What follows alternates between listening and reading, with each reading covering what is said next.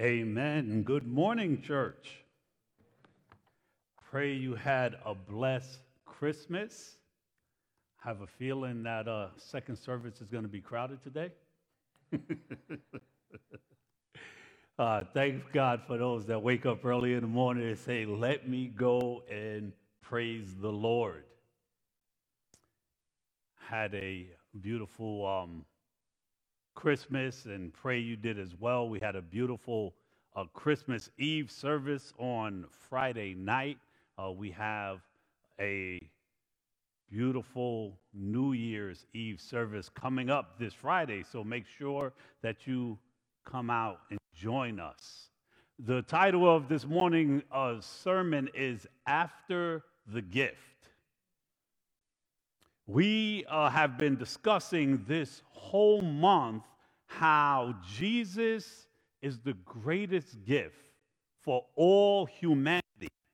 That baby in the manger, we celebrated this past month, and the culmination of that was yesterday. And I pray you spent some time with the Lord just thanking Him and just sitting there meditating on the goodness of God and Him bringing His Son into His creation and the finished work that gives us sonship with God. In that time, as that baby was in the manger, the angels came and they rejoiced. They praised the Lord. The shepherds came to see what God had done, and they went and they spread the good news. And the wise men brought gifts, and they worshiped the child king. But what happened after that?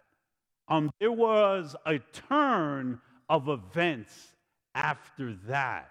And when those turn of events take place, and when those turn of events take place in our own lives, when praise turns to fear or confusion or struggle or even pain, do we trust God in those moments? Do we trust God when we are in the valley place the same way that we trust Him when we're on the mountaintop? Do we keep our hope? Do we keep our peace? Do we keep our joy? Do we still acknowledge that God loves us? This morning, our text is found in Matthew chapter 2. So if you don't mind, just stand with me for the reading of God's Word, Matthew chapter 2, and I'll be reading out of the CSB. Matthew chapter 2 reads this way. After Jesus was born in Bethlehem of Judea in the days of King Herod, wise men from the east arrived in Jerusalem, saying, "Where is he who has been born King of the Jews? For we saw his star at its rising and have come to worship him." When King Herod heard this, he was deeply disturbed, and all Jerusalem with him. So he assembled all the chief priests and scribes of the people and asked them where the Messiah would be born. "In Bethlehem of Judea," they told him, "because this is what was written by the prophet. And you, Bethlehem, in the land of Judah, are by no means least among the rulers of Judah, because out of you will come a ruler who will shepherd my people Israel." Then Herod secretly summoned the wise men and asked them the exact time the star appeared. He sent them to Bethlehem and said, "Go and search carefully for the child. When you find him, report back to me so that I too can go and worship him." After hearing the king, they went on their way. And there it was, the star they had seen at its rising. It led them until it came and stopped above the place where the child was. When they saw the star, they were overwhelmed with joy. Entering the house, they saw the child with Mary, his mother, and falling to their knees, they worshiped him. Then they opened their treasures and presented him with gifts, gold, frankincense, and myrrh. And being warned in a dream not to go back to Herod, they returned to their own country by another route.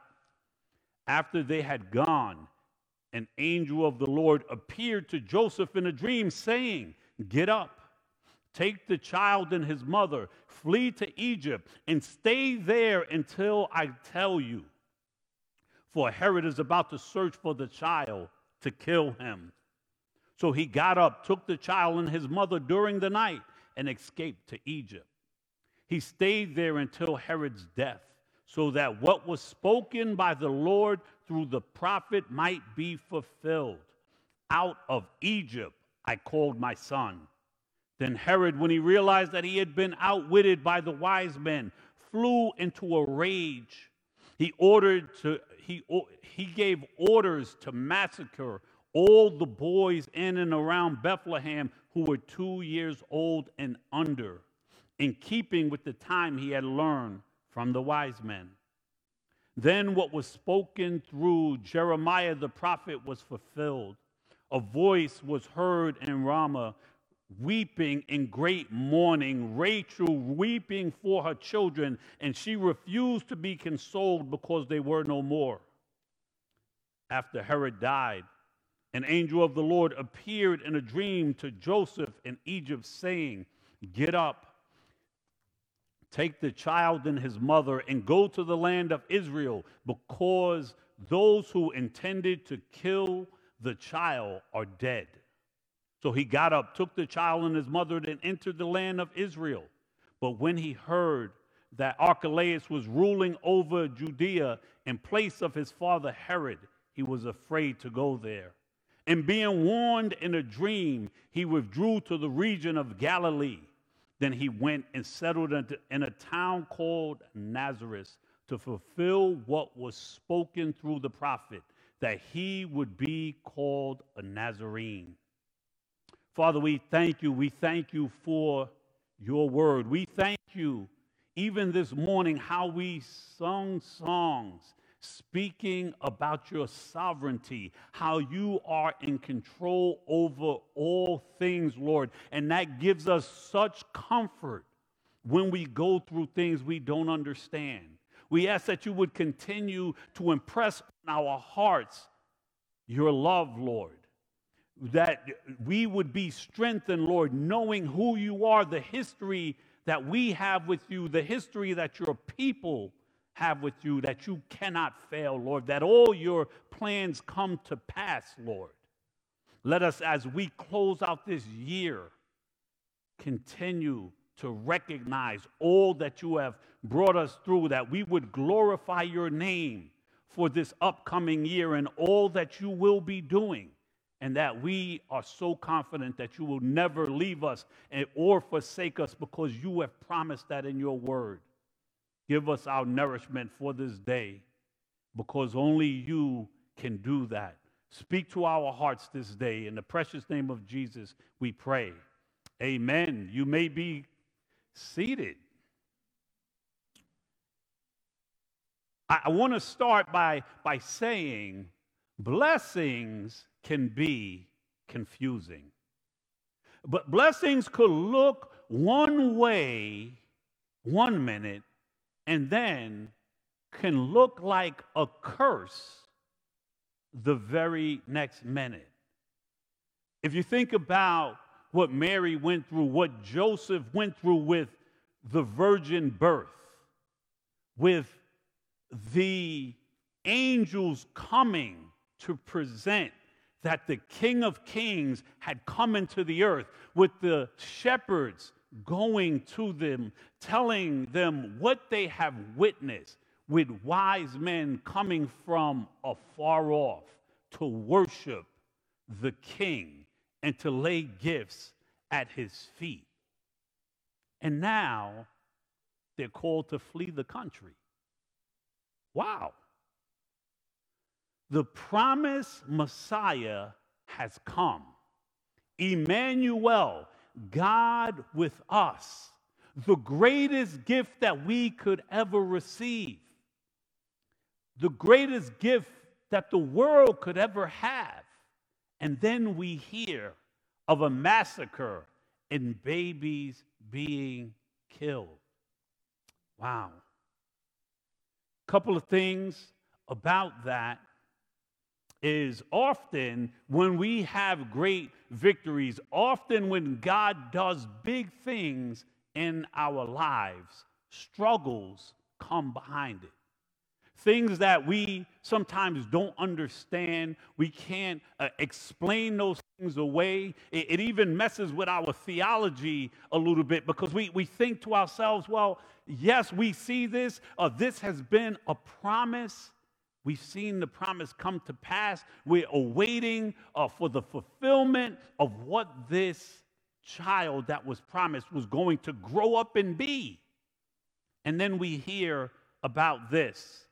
When they speak about this massacre that took place, what is believed is that it may have been in that time for a small town like Bethlehem, maybe 24 children would be about that age, and maybe half of them would be boys. So it wasn't as if it was hundreds of children, but even if it was, God is in control of every situation. That is what we mean when we say God is sovereign. In all things, God is at work. So even the taking of those innocent lives and our economy, it just seems so wrong. How could anything good come out of that? But if God is bringing those children to himself, and the work that he is doing on each heart, the mothers, the fathers, the siblings, the community, he's doing a work in that. And although Jesus is the greatest blessing, sometimes things like that can be a little confusing. But we have to trust in God in every one of those situations. We know that in some of the hardest situations in our lives is where God has grown us the most. Blessings can be confusing also because not everyone views blessings the same way. What you consider a blessing, someone else can consider a problem. The Magi were seeking the king. Herod was opposing the king, and the priests were ignoring the king. This was the greatest blessing of all times, and all three of those groups of people received that blessing totally different. The scribes and the high priest, they knew the scripture. They were able to articulate the scripture to Herod when he was asking, and they were able to point others to the Savior. But they didn't go to worship him. The Gentiles, these Magi, came from the east, and they came to worship him and to bring him gifts. It said, entering the house, they saw the child with Mary, his mother, and falling to their knees, they worshiped him. Then they opened their treasures and presented to him with gifts, gold, frankincense, and myrrh. The chief priests and the scribes didn't seek him out, but they ignored him. The text says, so he assembled all the chief priests, he meaning Herod, and the scribes of the people, and asked them where the Messiah would be born. In Bethlehem of Judea, they told him, because this is what was written by the prophets. And you, Bethlehem, in the land of Judah, are by no means least among the rulers of Judah.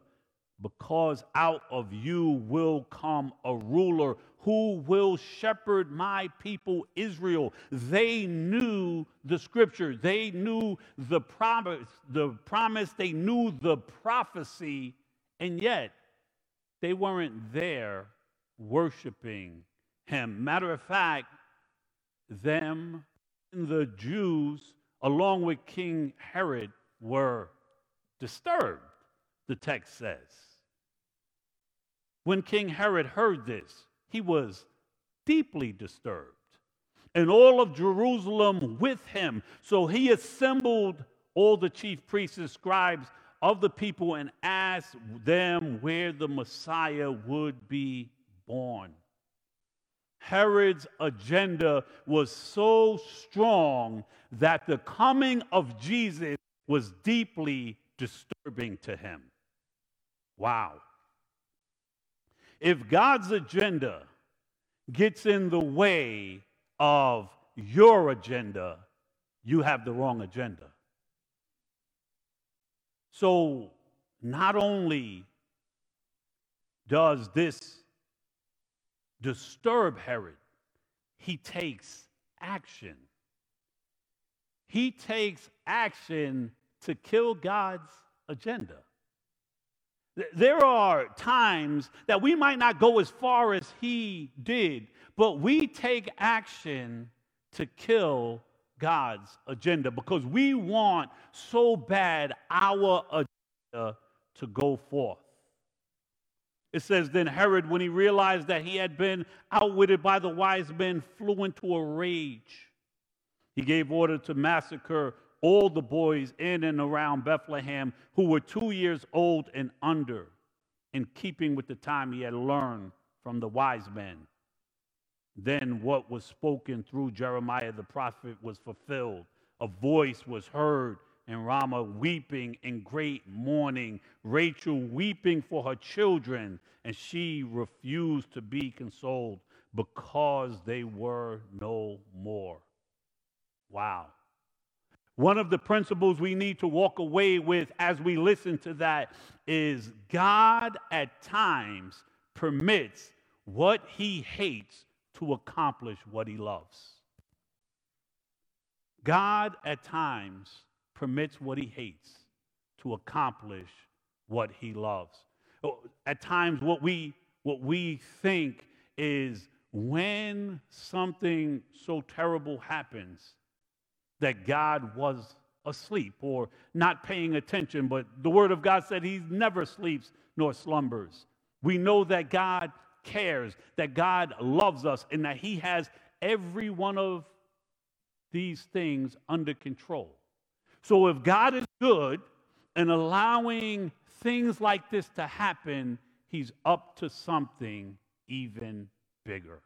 And we have to know that. One of the things that takes us out is when we have thoughts about God that because we are his people, we're only going to receive good, that everything is going to go our way, and when it doesn't, it shakes our faith. Because that is not the God of the Bible. Everything God does is for our good and his glory. That is for sure. How he gets to that place is in his hands. God leads us through it all. God's provision, God's protection, God's direction throughout all we deal with. And we see that in this story. God uses all things. God uses good intentions of men. God uses the evil intent of men. God used Mary, a young virgin girl from a small village. God used Joseph. God actually gave Joseph more direction and more dreams to guide this family than he gave to Mary. His interactions with angels in dreams so that he would know exactly what God called him to do were numerous. We just read it in the text. And we didn't read the text where he had to be convinced by an angel to take Mary as his wife. One of the things that we recognize with Joseph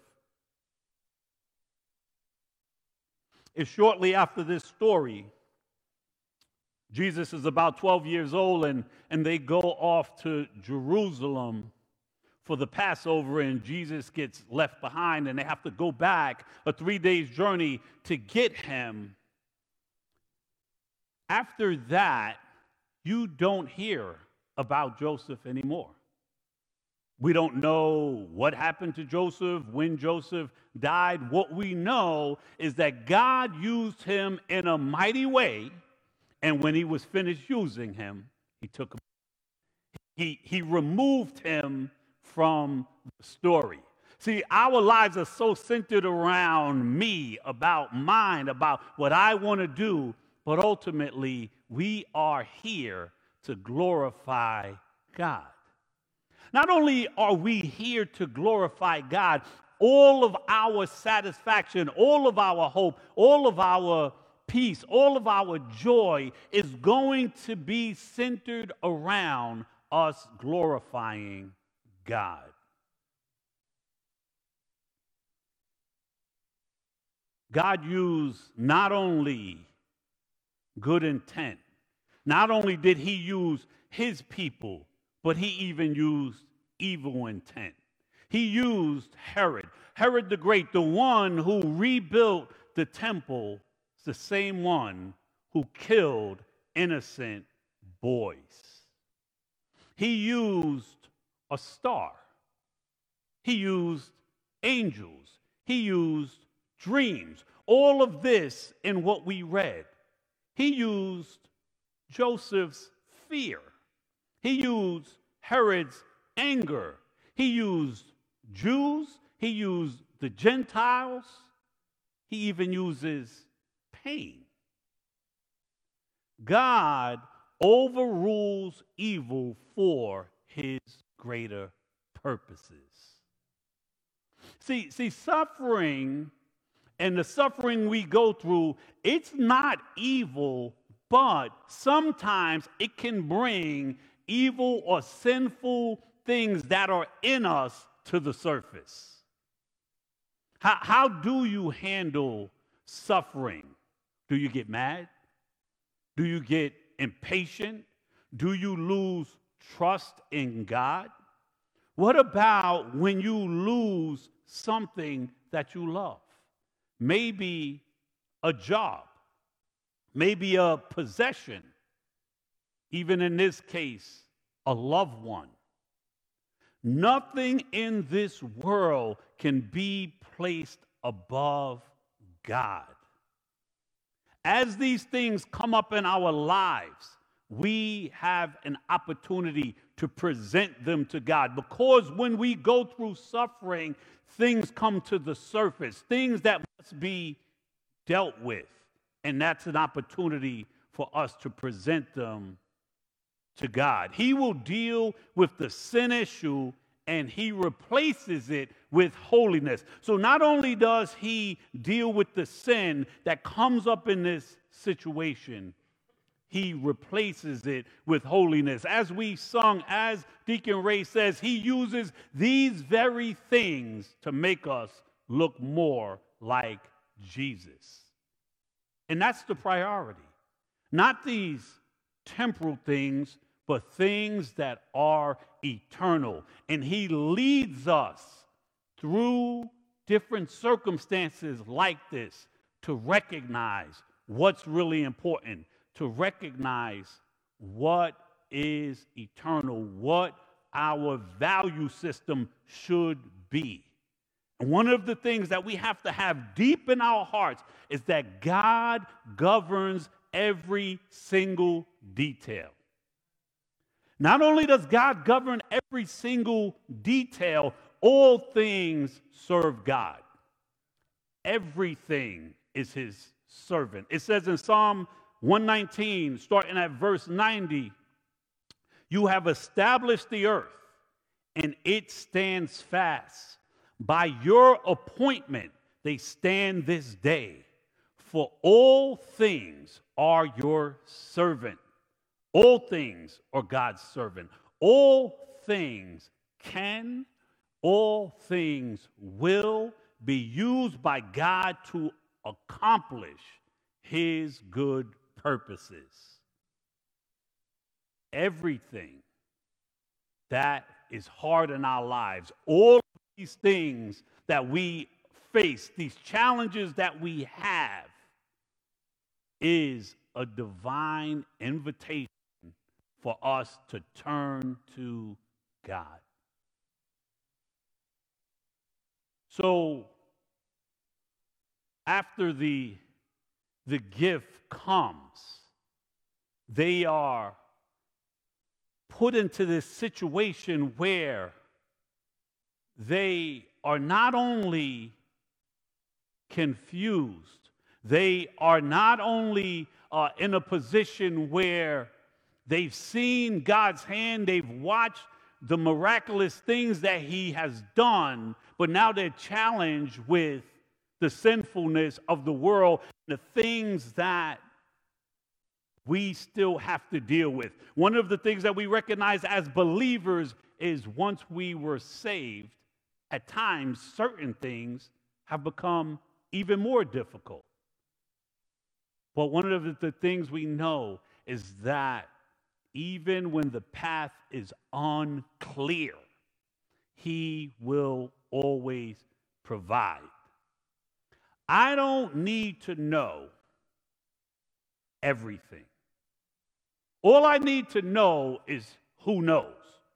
That's one of the principles that I live with just in terms of management. I don't need to know everything. I don't know everything. I will never know everything. The important thing for me to know is who knows. So if I know that I can't sing, I need to know that Heather can sing. I don't need to know what an A note sounds like. All I need to know is when she plays it, does it bring me closer to the presence of God and joining in worship? In the very same way, what I really need to know is not even what I need to know, it's who I need to know. It is because who God is. It is because I know God that even having an unclear path, I don't have to worry. One of the things that I've always hated, one of those things that would get me upset in a way where even bigger things didn't get me upset, was when I would get lost. When I got lost, I would be really upset.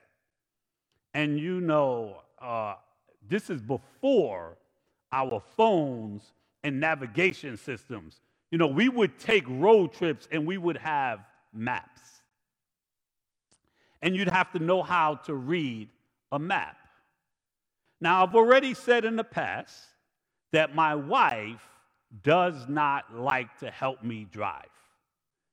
So, okay, that's fine. I'll drive. You be the co-pilot. The co-pilot has a job. The job of the co-pilot is read the map.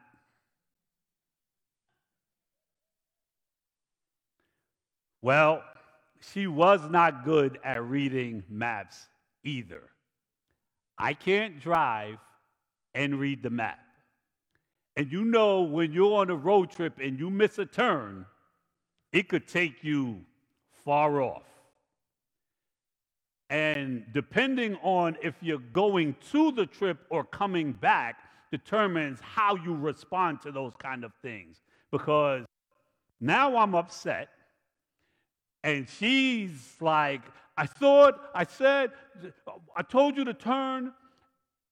And if I take my frustrations out on her on the way to vacation, that's problematic. So I'd have to stop, read the map, and figure out which way to go. Today, we totally rely on our phones. Like, I have GPS in my car.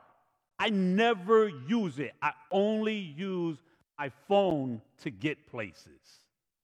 And we are so confident when someone gives us an address that we don't even think twice.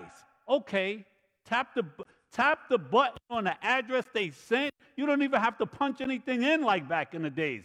It just said, this is the way to go. Are you ready to go now? And you start to travel. I think sometimes we have more confidence in things like that than in life having an unclear path, because we don't know which way that GPS is taking us. We just blindly follow, believing we'll get to the destination.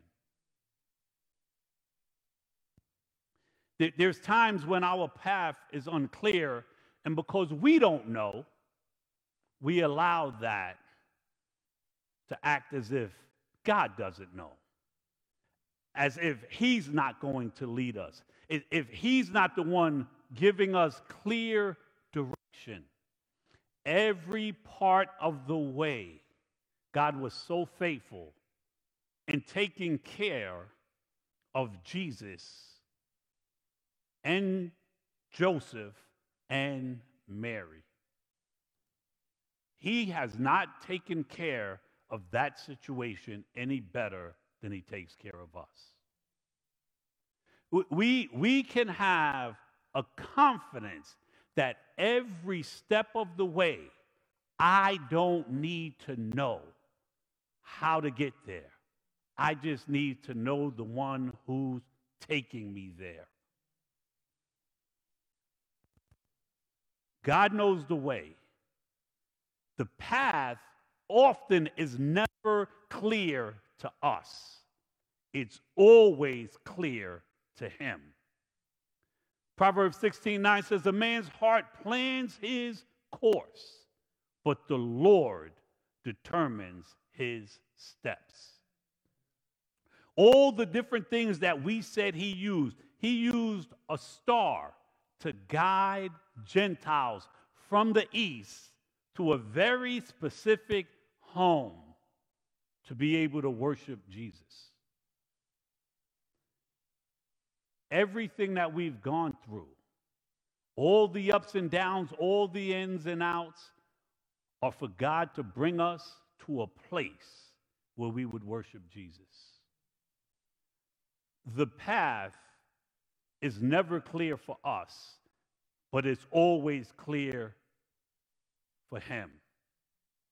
One of the things that we have to have so confirmed in our heart is His plans always prevail. We see here prophecy after prophecy that was laid out hundreds of years in the past. He sent Joseph into Egypt. The prophecy said, my son will come out of Egypt. He led Joseph out of Egypt. He led Joseph into Bethlehem. In the same way, God knows the end from the beginning. It is His plan. It's not our plan. We must submit to His plan. We must say, God, your will be done. If we really, truly want to follow God's plan, and we know that He has these things under control, it relieves us from a lot of things. The question becomes, do we really want God's plan? Maybe we're concerned about our tomorrows because we want to institute our plan. We rather God be with our program. See, the thing is, we're with God. It's not that God's with us. There's a big difference. Have you ever tried to get into like an exclusive place, and when you went there, they were like, who you with? It wasn't who was with you. It was who you were with that opened the door to get you where you wanted to be in terms of entrance. His plans not only always prevail, his plans are always best. In this new year, we have to be convinced, God, I want your way. God, I trust you. Make it a point to know God better this year. This is why. When you don't know God, you misjudge him. When you don't fully know who this God is, you will always misjudge him. How many times have we misjudged people? We look at somebody, looks shady. I remember one time we were handing out and witnessing. We were doing like street evangelism and witnessing to people, and went to a homeless community, and I'm giving somebody something, and I tell the guy, like, I'm a pastor. He's like, you don't look like a pastor. Like, oh, thanks. Well, here you go. God bless you. Could I pray for you? We misjudge people all the time. But it's always the people we don't know. When we know God, trust him, we understand who he is to us. We don't put him in a box. See, part of the problem is too often we're trained to hear sermons, but not to learn truth. So even like a message today, like, we need to learn the truth behind that. So when we go through things, in this past year, the things that we've gone through, we can say, God is in complete control. He has provided. He has seen me through. No, the path is not clear to me, but it's clear to him. He is sovereign over all. So we have to train ourselves to learn truth, because the Bible says it is truth that sets you free. See, truth is confrontational. Truth always forces you to take responsibility. You're responsible for what you know, and you can't unknow what you know.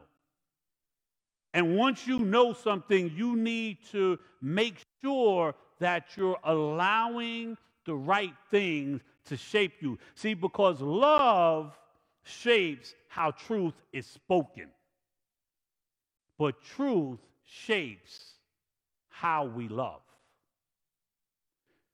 Truth shapes what we love. When we know truth, it shapes how we love and what we love. It is so important for us to want truth.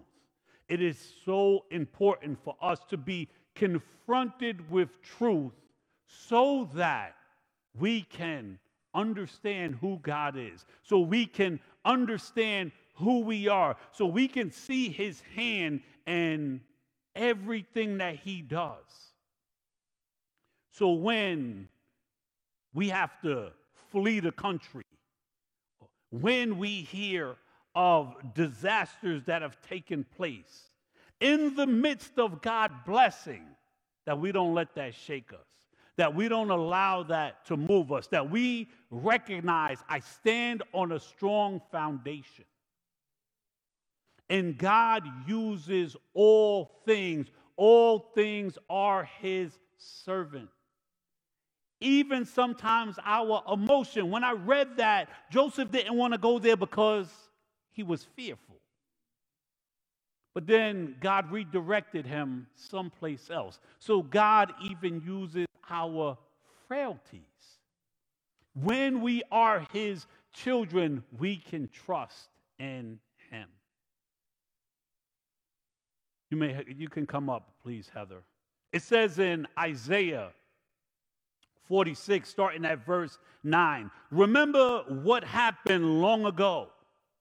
For I am God and there is no other. I am God and no one is like me. I declare the end from the beginning, and from long ago what is not yet done, saying, my plans will take place, and I will do all my will. Wow. God is reminding us that he's God and there is no other. That he not only knows the end from the beginning, he declares the end from the beginning. He set the end from the beginning in motion. He has all of these things in charge. Every single turn that Joseph and Mary took was already spoken out in prophecy, already ordained in the mind of God, and had already had its effect in what God was doing. We need to rest confident in these things in the new year. We need to look at this past year, even these past 2 years.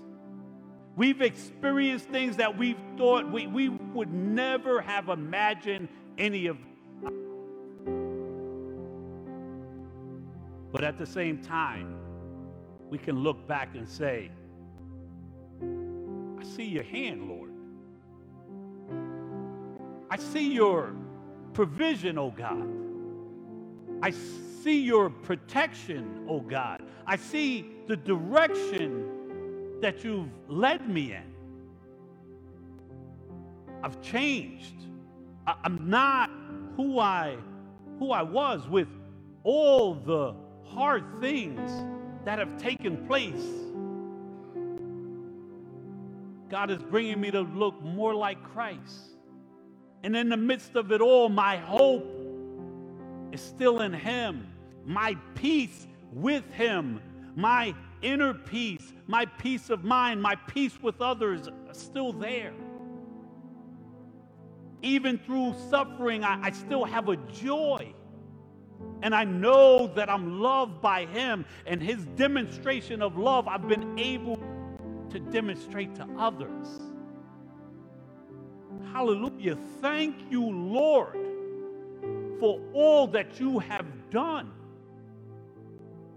All of these things are caused by God, and God is working out his perfect plan because he is perfect in all his ways. We can't fight against that. Herod could not fight against what God was doing. This was actually a great king who accomplished many things if you look at his life. And toward the end of his life, he got so bitter, started killing family members and led this massacre and tried to fight against God. So often in our lives, we have these little scrimmages with God, wanting things to go our way instead of submitting to his way. Not even sometimes coming to the place of, it's unclear to me, God. I don't understand this, but I trust you. I'm hurting, God. This has been painful. But teach me to understand that you're doing something in me, in this, and through this. You're causing me to look more like your son. Those are things we can take great joy in. Those are things that we can take great confidence in. We can look at this year that is behind us now and look forward to what he's doing in these times to come. It's going to have his own set of challenges. But God is sovereign. God is in charge. God is at work. Are you submitting to his will? Becomes the question. Would you please stand with me? I'd like to pray for you. And the first thing I want us to do is just to thank God for his faithfulness in this past year. When we haven't been faithful, he was still faithful. When we've been out of control, he was still in control. We didn't know what to do next. He did. And he guided and directed us. Father, we thank you. We thank you for all that you've done. We thank you for the hard times, Lord. We thank you that when we read texts like this, that the greatest blessing that could ever come to the world had come. But it was still full of the dirt and grime, of sinfulness, of fear. But your perfect plan went forth. And you used everything because everything is your servant. We thank you that we are your willing servants, oh God, that you are Lord of our lives. And we pray for the one that is in this room, oh God, that has been fighting against you, that you've allowed to go through a process to come to the end of their self, to recognize, I need God. That they would know you've allowed them to go through was an act of mercy and grace and love on your part, so that they would recognize who the God of the universe is, the one who came and lived a sinless life, came into his own creation, hung on a cross, died, was buried, and rose again, ascended, and is at the right hand of the Father, so that we may have life, interceding for us right now.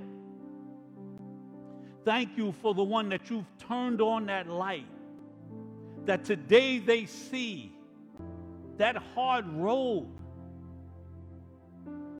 was a divine invitation. But as they submit to you, as they repent, as they draw near, Lord, they will understand that the God of the universe loves them so much, like each one of us understands. But we all need to be reminded, oh God, we have struggles, we have hard times, we have difficulties, but you are God, sovereign over all. You love us. You're for us. You're in control of everything, and you're bringing us through. So we submit praise to you, oh God. We thank you, Lord. We even thank you for the things that are unclear, because we don't need to know. We just need to know you.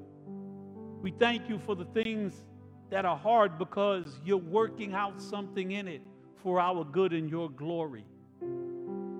We thank you for the many blessings, Lord, especially for the gift of salvation and the Holy Spirit that dwells within us. So we're going to walk forward in this new year, Lord, praising you, worshiping you, trusting you, Lord. We ask that you would help us, Lord, to keep our hope fixed on you. That we would thank you for the peace that we have with you, that we will never suffer the wrath of God, that we would walk in joy, recognizing you are in control of every situation, and that we know is anchored in your love. We would know how much you love us. We thank you this day for what you've done in the mighty name of Jesus and what you're going to do.